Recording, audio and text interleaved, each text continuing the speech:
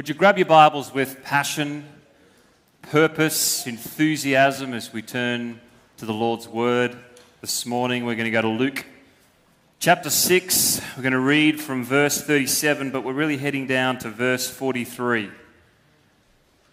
And I want to hopefully encourage our hearts. You know, I have great encouragement, great stirring in my heart at what the Lord is doing in our midst. I know the headlines, the news reports continue to not be sources always, perhaps sometimes, but not always, of good news. But there is good news, that He is at work, that He is accomplishing His purposes and plans. And I tell you, I've been so encouraged by what the Lord has been doing this year so far, end of last year, just the sense of His presence in our midst. We've seen salvations, we've seen all sorts of wonderful things. And in fact, the word that the Lord encouraged my heart with as we begun this year is that it's a year to go higher. It's a year of new, fresh things in the Lord, fresh perspectives. There was the picture of the eagle soaring. But here's another picture. How many of us made it along to the balloons this year? Anyone get out to the balloons? We've just gone through. Only 3 people in. Is that it? Nobody?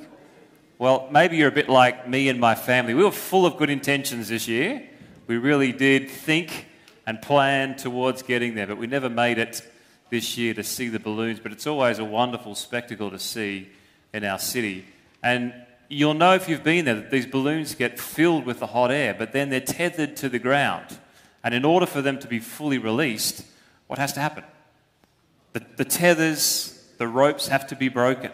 And so if you hear nothing else this morning, this is the encouragement, I believe, from the Lord, is that if you want to go higher, we need to get freer. We need to get freer. So, amen, we can just finish there. Round of applause. Fantastic. So let's pray and then let's launch into what I have on my heart to share from the Lord for us this morning. Father, we are so thankful. We're so thankful for your grace, for your mercy that's available, Lord, when we get it right and when we make a complete mess of it. In the highs and the mountaintops and in the midst of the miry clay, still you are there. You're rescuing, you're redeeming, you're reaching out to us. And I pray that there'd be that reality this morning for each and every one of us here, for those joining online, Lord, of encountering afresh this God of mercy and grace. Would you pour out afresh your presence upon your people? We are hungry. We're thirsty for more of you. And Father, we're so grateful for your word as we turn to your scriptures this morning. Would you cause it through the power of your Spirit to come alive? May it be planted deep. May it accomplish all that you desire in us and through us for the glory of your name, King Jesus, we pray. Amen.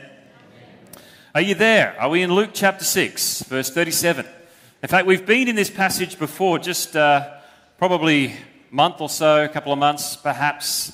We looked at this very passage, taking the portion of Scripture as Jesus concludes this incredible sermon, this incredible message to those that he gathered around him. And I love as we come to Scriptures and the words of Christ that there's this incredible reality of him speaking into the bigger picture, the sufficiency, the sovereignty. He talks about firm foundations that endure, that last, that we can build our lives upon. It's the big picture.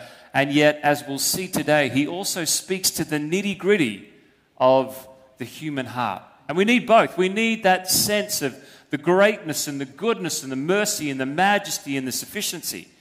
And we need that sense as well of the reality of what he says to us personally in our hearts. But we look inward in order that we might move upward. That's the mission, to get freer that we might go higher.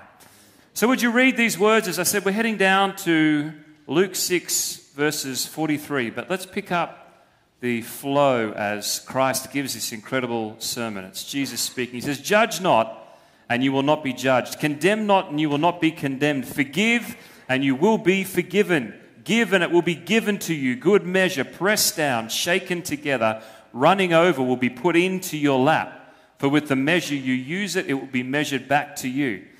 He also told them a parable. "Can a blind man lead a blind man? Will they not both fall into a pit? A disciple is not above his teacher, but everyone, when he is fully trained, will be like his teacher. Why do you see the speck that's in your brother's eyes, but not notice the log that's in your own eye? How can you say to your brother, brother, let me take out the speck that's in your eye, when you yourself do not see the log that's in your own eye? You hypocrite. First take the log out of your own eye, and then you will see clearly to take out the speck that's in your brother's eye. You can see it's another feel-good Jesus sermon, isn't it? He's confronting some issues. He's looking at a whole lot of stuff, but I want you to notice the beginning of verse 43. There's a connection here. So what we're going to read now is not separate and removed, as we could tend to think. This is really the heart of the matter. It's the title for the sermon this morning. The heart of the matter. This is what Jesus is really going after. He says this, for no good tree bears bad fruit, nor again does a bad tree bear good fruit.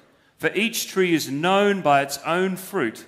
For figs are not gathered from thorn bushes, nor are grapes picked from a bramble bush. The good person out of the good treasure of his heart produces good, and the evil person out of the evil treasure produces evil. For out of the abundance of his heart, the mouth speaks. So two main elements for us to grab there before we launch any deeper this morning. Number one, this final phrase, for from the overflow of your heart, your mouth speaks. Your mouth cannot speak other than what is in your heart. And by the same side, the other side of the same coin, what you say reveals what is in your heart. And I'd love us to think about, in the midst of trials and challenges, when someone cuts you off in the midst of traffic, what is it that flows out from your heart?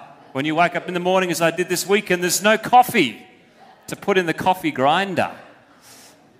First world problems. What's the first thing? Praise the Lord. I need to trek down to my shed and retrieve some fresh coffee. Praise the Lord for that blessed person that you love in the car in front of me. What is the overflow of our hearts? When we're stressed, squeezed, tested, and under pressure, when there's stuff happening around us, what's coming out? And if you're not sure, there's always a dangerous but revealing question to ask. Just ask those closest to you that know you the best. What is it that's coming out of my mouth? Because that will reveal what is in my heart. That's the first element. Jesus is saying, look at the overflow and you'll see what's in your heart. But this is really what I want to get to this morning. He's also saying, as Jesus is dealing with all these issues, many, many issues, but he's saying, really what I'm going after is not just the fruit. It's not just behavioral management plan. What I'm really after is the root. Because if you've got the fruit, as the saying goes, then you've got the root. A good root will only produce good fruit. A bad one will only produce bad fruit. In other words, when Jesus here is talking about loving and forgiving and not holding judgment and not being hypocrites, all these challenging things, he's not saying, well, here I've come with the gospel as a behavioral management program. He's saying, this is the heart of the gospel. It's a heart transplant. That's what needs to happen, not just modifying the behavior, but digging deep within our hearts to reveal what is not of him. And I've been on this journey myself, so I want to say up front, I am preaching to me. I am the choir and I'm just preaching to myself, and if anyone wants to join me, then that's okay. Because we are in a season where things are being revealed, but revealed for a purpose, that we might get freer so that we can go higher. This is the heart of the matter. There was a particular article this week, and I've seen many like this, which has kind of got me thinking and praying along this particular path. It was in The Age. You can look it up if you're interested. But the title was this: Urgent National Priority, the Pandemic's Staggering Mental Toll on Young Australians. Now, this particular article was talking about a poll that was done, an extensive poll of 16 to 24-year-olds, people in that age bracket. There has been many done over the course of this year and even throughout the pandemic of people in different age brackets and different categories. But in this particular survey, 4 out of 5, 82% of young Australians, these young people that are all around us that were surveyed said they experienced significant mental health issues in the last 2 years. 82%. In fact, it went on to say that over a quarter said that they had thought about or had attempted at some point to take their own lives. I mean, how tragic is that? These are the people that are all around us. How heartbreaking, but at the same time, if we have open eyes, what an opportunity. What an open door to minister to people who are genuinely struggling.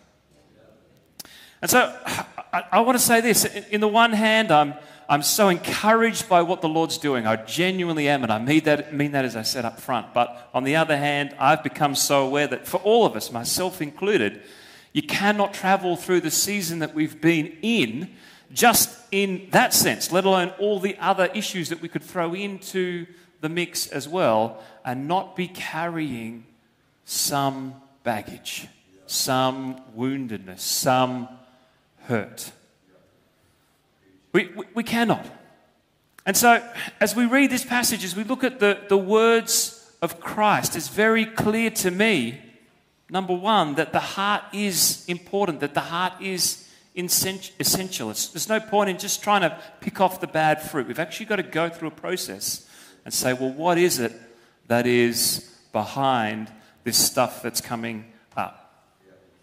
It's important. But what is it that is behind Jesus saying all of these other things? It is ultimately the heart that matters. It is the heart that matters.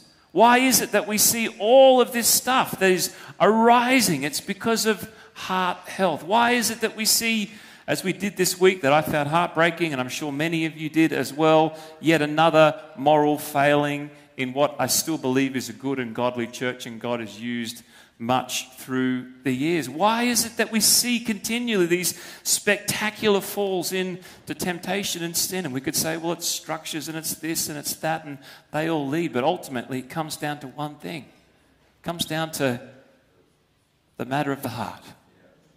The fact that the heart really matters. Why is it that some in the midst of all that we've seen, they remain resolute through fierce temptation and opposition? Why is it some have this unshakable joy? I would suggest that they have guarded well their hearts. There's over 1,000 passages of Scripture that talk about the heart. Another favourite, if you want to turn there very quickly, I'll reference it and then I'll share a few things and lead us in a particular direction. Proverbs 4:23. Who knows that passage? When it comes to this, just a wonderful picture. It says this, ESV puts it, keep your heart with all diligence, for from it flow the springs of life. Another translation says, guard your heart above all else. Above everything else, guard your heart, because, exactly as Jesus has pointed out in the Gospels that we just read, because from that place comes everything else. If there's bad roots, there will only ever be bad fruit. If there's good in there, you cannot help but have good fruit manifest in your life. Guard your heart above everything else, for from it flow the springs of life. So point number one, I've alluded to it already, there's only 3 this morning, is that your heart matters. Your heart is of value. It's, as Solomon puts it in the Proverbs, it's of value above everything else. So he doesn't say, well, we'll guard it and have a look. If it would be nice if you can get around to it. If there's not much else on the agenda and you've got a bit of he's saying above all else, make sure that's first priority. First priority. See, we don't guard worthless things. Like you, I take down my trash every fortnight. I wish it was every week, and it's been that case in New South Wales for some time. I know ACT's just moved to fortnightly bin collections, so you'll have the same joy as me, perhaps, of overflowing bins. And I've got to wrestle this thing down the driveway, and sometimes it's falling on the ground. But you know what? When I leave it there and it's miles away from the house, I don't give it a second thought. I walk away and there's no concern in my mind thinking maybe I should guard the trash. In fact, if someone came along and wanted to search through the trash, I mean, good luck to them. Bless them on your journey. Feel free. Why is that? Because it's not of any value to me. But by the same token, I tell you what, if someone came with bad motivations to do something to my children, I wouldn't be taking a hands-off approach. I would be ready to go, probably with a shotgun in hand, but let's just edit that bit out of the live stream. And with love and tenderness, but with a fierce, protective love for my children. Why? Because they're of value. Because they're of value. So Jesus is saying, Proverbs is saying, Scripture is saying, your heart actually matters. It's interesting, isn't it, that heart health has been in the headlines.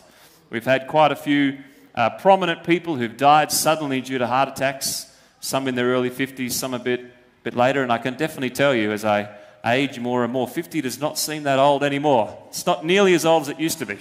It's getting younger by the day. It's young. Thank you. Who said it's young? There you go. 50 is a lot younger than it used to be. But we've had these high-profile people who've died suddenly due to heart attack. And I know a number of people who said, well, I went to get my heart checked, like just to make sure. I did an analysis. I've gone through the whole process to make sure that my heart is healthy. But most of us would probably have some idea of how healthy our heart is. We watch the foods that we eat. We exercise. Some of us probably not as much as we should, particularly with Brodburger down the road. I don't know if it counts if I walk to Brodburger and then have a Brodburger. It's exercise and burger. Is it? I don't know if it evens out. That counts. Thank you. Most of us would be able to give some account for the health of our heart. But what if I asked you to give account for, if you like, your spiritual heart, for the issues of your heart? How healthy would you assess yourself as being? Because in the same way, I would suggest that just in the natural, heart issues are like ticking time bombs. All of a sudden, they can strike without warning. But it's the same if we don't tend and deal with the issues of our heart. It can go undetected and strike without warning. We need to recognize the value and the importance of guarding our hearts. And where we need it. It's not a hard thing. As I said, the gospel's not a behavior management plan of Jesus saying, well, here you go. Here's 50,000 more things you can do to add to your list. Fix this. He's saying, no, come to me and I'll give you a heart transplant. Let me give you a new heart. I'll take out the heart of stone and give you a heart of flesh. So it's of value. Number two, the heart affects everything. From the heart, all the issues, not some of the issues, flow. If the heart is unhealthy, it will only ever produce unhealthy fruit. On our property, we collect our own water, and from time to time, we notice that the filters get clogged. And the way that manifests is that as you turn the tap on, you lose water pressure. It's interesting. It doesn't actually, the water still comes through reasonably clear, but it's like the flow gets turned off. And I can't tell you how many times I've been sitting there for 10 minutes as it's dripping out thinking, I just don't want to get round to going down and put on the gumboots and sorting through the filters, and I'll just wait here as long as it takes just to get the little... That's not how it's supposed to work. Wringing out the cloth for the last drip of water. There's a flow that's supposed to be happening that can get clogged. I had a coffee, must be probably a month ago now, with a good pastor friend of mine from town. He pastors one of the bigger Anglican churches. Lovely guy, and I really enjoy spending time with him. In fact, he always jokes with me. He says, he's popped into services here before. He says, don't tell anyone, but so this is just between us and the internet. But he said, my wife's actually a bit of a closet charismatic. So we like to just pop into your services to get our fix every now and then. So that's fine. You're welcome anytime. But we're having coffee, and he said to me, he said, look, I've actually got to confess something. I said, okay, well, it's a good Anglican thing to do. Feel free, you can confess whatever you want. He said, well, there was this moment it was probably 6 months prior to this event where we were at an event together. Adam and I were there as well and happened to be leading worship. And he said, we were having this wonderful worship time. The Lord was being honoured. I was enjoying worship. And then I opened my eyes and I saw, he said, I think it was you and Adam. Maybe it was just Adam. And he does tend to do this. But he said, I looked over and you were both kneeling, playing your guitars and kneeling there as you worshipped. And he said, it was funny. But in the midst of that, I looked there and I was a little bit offended. I'm like, these jolly charismatics, Pentecostals, they've always got to make a scene. Like, they can't just sit there and play. Why have they always got to do something? And then he said, in the midst of that moment, the Lord just so convicted and challenged his heart. He said, I won't say his name, but gentlemen, the Lord said to him, the problem is not that they're kneeling, the problem is that you're not. I mean, remember who it is that we're worshipping. Nobody encountered Jesus and came away the same. The blind were singing, the lame were leaping, the barren were healed and rejoicing. There's the prostitute just doing everything she could to make a scene and pour out her extravagant worship on the feet of Jesus. The question is, how could we not be a little bit expressive as we gather in the presence of the Lord, as we're lifting up his name, as we're exalting the greatness of who he is? So we had this conversation. He's like, it's funny. I just realized in this previous season, it's like the tap just got turned off. Just like I lost so much water pressure. It wasn't until that moment. Who would have thought that kneeling could cause such, great offense? Let's move on. But he said it was just a real catalyst for him. And he said, I've been praying for the last 6 months, Lord, give us that kind of passion in our church services where people express, where people, he said, we do get the odd person, maybe who'll lift up the hands a little bit and, that kind of, and I said, bless you, just bless you. That's what a wonderful pursuit, just for freedom in worship. But for him, it was that examining, that everything flows from there. And maybe that's like some of us. It's kind of like the taps being turned off a little bit. We've come through the last season. You're like, there's no water pressure, but I guess I'll just put up with what I've got. If I can just get 3 drips here, then that's kind of enough. That's what I'm saying. The Lord is saying, hey, if we want to go high, if we want more, we've got to get freer. It's time to really examine, clean the filters. God, what is there that you need to loose? What is there that you need to bring up and deal with? Because I am so desperately hungry and longing for you. Not just for me, but man, we have a world that is so desperately in need of him. I am so convinced more and more each and every day that the only answer is and ever will be Jesus. There is no hope aside from him. There's nothing aside from Jesus. And we carry and we have that hope. So it's a value, but it affects everything. That's what we see clearly. Number 3, if we are to do this is what Jesus is saying. He's not saying, well, if you've got bad fruit in your heart, well, too bad. It's an invitation, I believe, to say, well, don't just look at the behavior. Look at this, but it's going to take work. I mean, they would have known well that if you had a bad fruit tree in your garden, that it takes extensive effort. It can be pruning, it can be fertilizing, it can be taking things away, putting things in, it can be totally transplanting. I mean, there's all sorts of things, but the point is, it's messy work, but it takes intentional effort. It does. One of the great blessings of the last year has been all the rain, and I genuinely am so thankful of the rain that we've had over the past 2 years.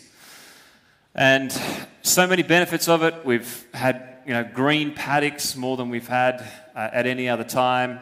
One of the downsides, one of the negatives, and it's small negative, particularly after only a couple of years ago we had the bad bushfires, so let's embrace the positive. But small negatives is the jolly weeds in the garden. And we have a large garden. I mean, we've got 10 acres. It's not all weeding garden, but there's a lot of gardening. It feels like 10,000 acres worth of prolific weeds. And to be honest, this year, the gardening, particularly the weeding, it was a losing battle. And as I reflect back on that, it's kind of funny, isn't it? Because we knew that the weather was coming. The wet weather had been there all year. We knew that the weeds were going to arise in the right time. In fact, we were at home during the whole period, so there was really no excuse for ever getting out and doing the weeds. There was no reason why it didn't happen, but for us, you know what? I was sitting there on the couch just watching the weeds grow higher, thinking, I wonder if they're going to get taller than me. I wonder if they're going to get taller than the house. But the point is this, that weeds are inevitable. You see the signs, you see the seasons. Weeds will rise, but it's up to us whether we let them rule and reign. We had this one little patch of garden that was like my glory patch, where I did pull the weeds out. And whenever I was feeling a bit discouraged, I'd sit in that little patch and we go, here I am in my little 2 foot of weeded garden. I'll just forget about all the rest. Let me tell you, that's a limited at best strategy. We need to be willing to get down and get dirty and pull the weeds up. You know, it's not if some stuff's going to happen. Stuff already has. And it might be different storms and rain for different ones. It might be disappointment and discouragement and disillusionment. It might be temptation, unforgiveness, and bitterness. They're going to rise. They're going to come. The question is not whether they'll come. It's what we're going to do once we see them. Are we going to sit there watching, maybe weeding one little patch, saying, oh, forget about the rest, and then pretty soon there's life choked out of your garden? Or are we really willing to put on the gardening gloves, get down and dirty, probably get the chainsaw if it's anything like my house, and just get stuck in to getting rid of the things that are around? It's about weeds, but it's about diet as well. I mean, we talked about this a lot over the last season, but let me mention it again and throw it in there for good measure. You see, it's so critical with heart health what we're feeding ourselves. And there's so much rubbish around. What are we feeding our hearts with? I saw this great little example, an illustration. Maybe you can take this as well. I tried this myself the past week. What if for one day, for one 24-hour period, we treated our Bibles like we treat our mobile phone? Treated our Bibles like our mobile phone. In this, we carried it with us through the entire day. We regularly check just to make sure, is there any new encouragement? Refresh. Is there anything else fresh, Lord, for me in here? What if every spare moment we had sitting on the bus or wherever around the dinner table, I won't even mention that, every spare moment we have, we pulled out the Bible, glued, reading. Lord, feed us. Why don't you try that? Let's try that this week. Just one 24-hour period. How different would we be? Because His words are life. They're food. They're sustenance. And that's what we need to feed and to feast ourselves upon. So we battle the weeds, we watch our diet, and there's one more here. We fix our focus. We fix our focus. There's a guy by the name of John Flavel. In fact, does the worship team want to come up? Or Adam at least. He was a Puritan minister back in the English space in the 1600s. And the Puritans, what they loved to do was to write entire volumes on one verse. If you ever go back and read any rich theology, but they'll have 15 books on one verse. And in fact, he had, and he has, not just that, he still has series on this one passage in Proverbs. He had an incredible story. He persevered in ministry, even after the Act of Uniformity, which forced him out of the pulpit. He sometimes preached in the woods or an island. Anywhere he could find a pulpit, he would preach and proclaim the gospel of the Lord. He was arrested. He narrowly avoided arrest. He used to travel in disguise. Imagine that, just so he could get to the next location to be able to preach the gospel to those who were hungry. He suffered incredible persecution. He experienced grief. He buried his wife and his first child in his 20s. He lost various other family members who died of the plague while he was imprisoned in 1665. And he was asked, as he wrote these incredible volumes on this one verse, how is it that you've guarded your heart? How is it that you've kept your heart pure in the midst of discouragement, disillusionment, in the midst of opposition of all different types and kinds? And he simply said this is how I've done it. I choose Jesus. I choose Jesus. This is a quote. He said, Christ is the very essence of all delights and pleasures, the very soul and substance of them, as all the rivers are gathered into the ocean, which is the congregation or meeting place of all the waters in the world. So Christ is that ocean in which all true delights and pleasures meet. I choose Him and I keep on choosing Him. When despair comes, I choose Jesus. When discouragement comes, I choose Jesus. When bitterness comes, I choose Jesus. When resentment rises up to reign, I choose Jesus. I choose Him. So I want to invite us this morning, and I'm going to give us a moment to do this. It's in the quietness, this own space as we bring the service to a close, to ask a few questions. And the invitation is for you to choose Jesus. for you to choose Him. And as you do that, remember, He's not one who is removed from our struggles and suffering. I think I said this last week. Just so struck as we talked about setting our sights upon the Lord. Seemed a theme in the service. That He's not even a coach who is beside us, but He's the Savior who's gone before us. He's walked in our shoes. He knows what it is to feel what we've felt. He knows what it is to struggle with the same struggles that we struggle with, tempted in every way and yet without sin. And He's the one who says, "Come to me, all who are weary. I'll give you rest. Come who are heavy laden. If you've got burdens, there's only one place you want to be, and that's to the one who can set you free." So would you close your eyes? I want to ask you, how is your heart? How is your heart? What is it, if you're honest, that over whatever it is, the past week, the past few years, past few months, through some of the challenges, what is it that your words have revealed about the condition and the state of your heart? If you're like me, and I believe at least most of us are, if we're honest, we'd have to say what it's revealing is not all pleasant. It's not all even comfortable, that there is some things there that have been revealed. And God in His mercy, I believe, this morning is saying, just choose me, just look to me. I want to set you free. If you want to go higher, it's time for us to be freer. Maybe there's a lack of passion. It's like turning on the tap and there's nothing there. Lack of passion, lack of joy, lack of desire. Maybe there is temptation and there's sin that you know has grabbed a hold of you. He wants to set you free this morning. Maybe there is judgment and hypocrisy. Maybe we found it so easy to point out the specks rather than examining the logs.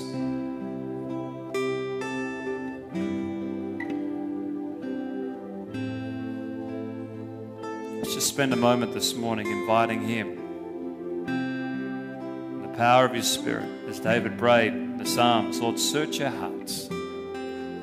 Search our hearts. Lord, search my heart. We want to get freer so that we can go higher, but it's got to start here. Search my heart. Show me every way, everything that's ungodly, every attitude, every word that I've said, every word that I've not spoken, every judgment that I've made.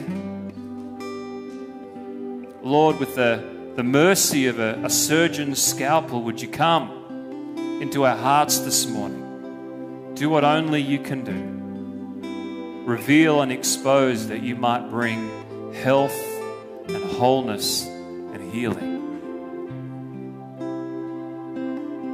I want to give you a moment.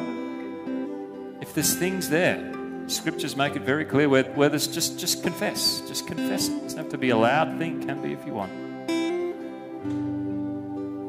Just confess it to Him. Lord, I acknowledge there's this issue, there's that issue. I know this is holding me back. Just take a moment to do that. To get real with the Lord. Lord, search my heart. Show me those things that I might bring them into the light. It's confessing that breaks the power. Lord, I confess I've fallen short here. Forgive me that I might go and offer the forgiveness and the mercy that's needed. Search our hearts.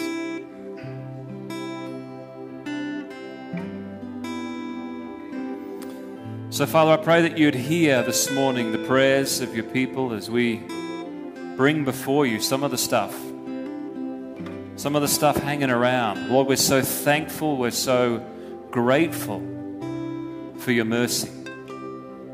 thankful for what you're doing and stirring afresh in our midst. Just even the last couple of weeks, Lord, just the power of your presence amongst your people. Father, we don't want to be held back. And I pray that this morning would be a morning of just seeing those tethers broken once and for all. Of seeing the roots in our hearts of bad things be completely uprooted. Lord, I'm not asking for strength to behave better. I'm asking for your grace to do what only you can do, which is the heart of the gospel, a heart transplant. Remove the old and give us the new.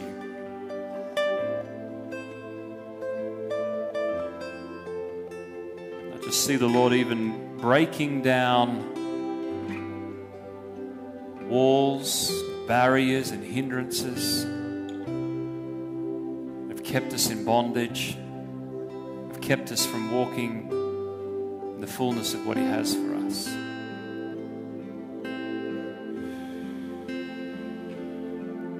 So come and set us free, Jesus. Come and set us free.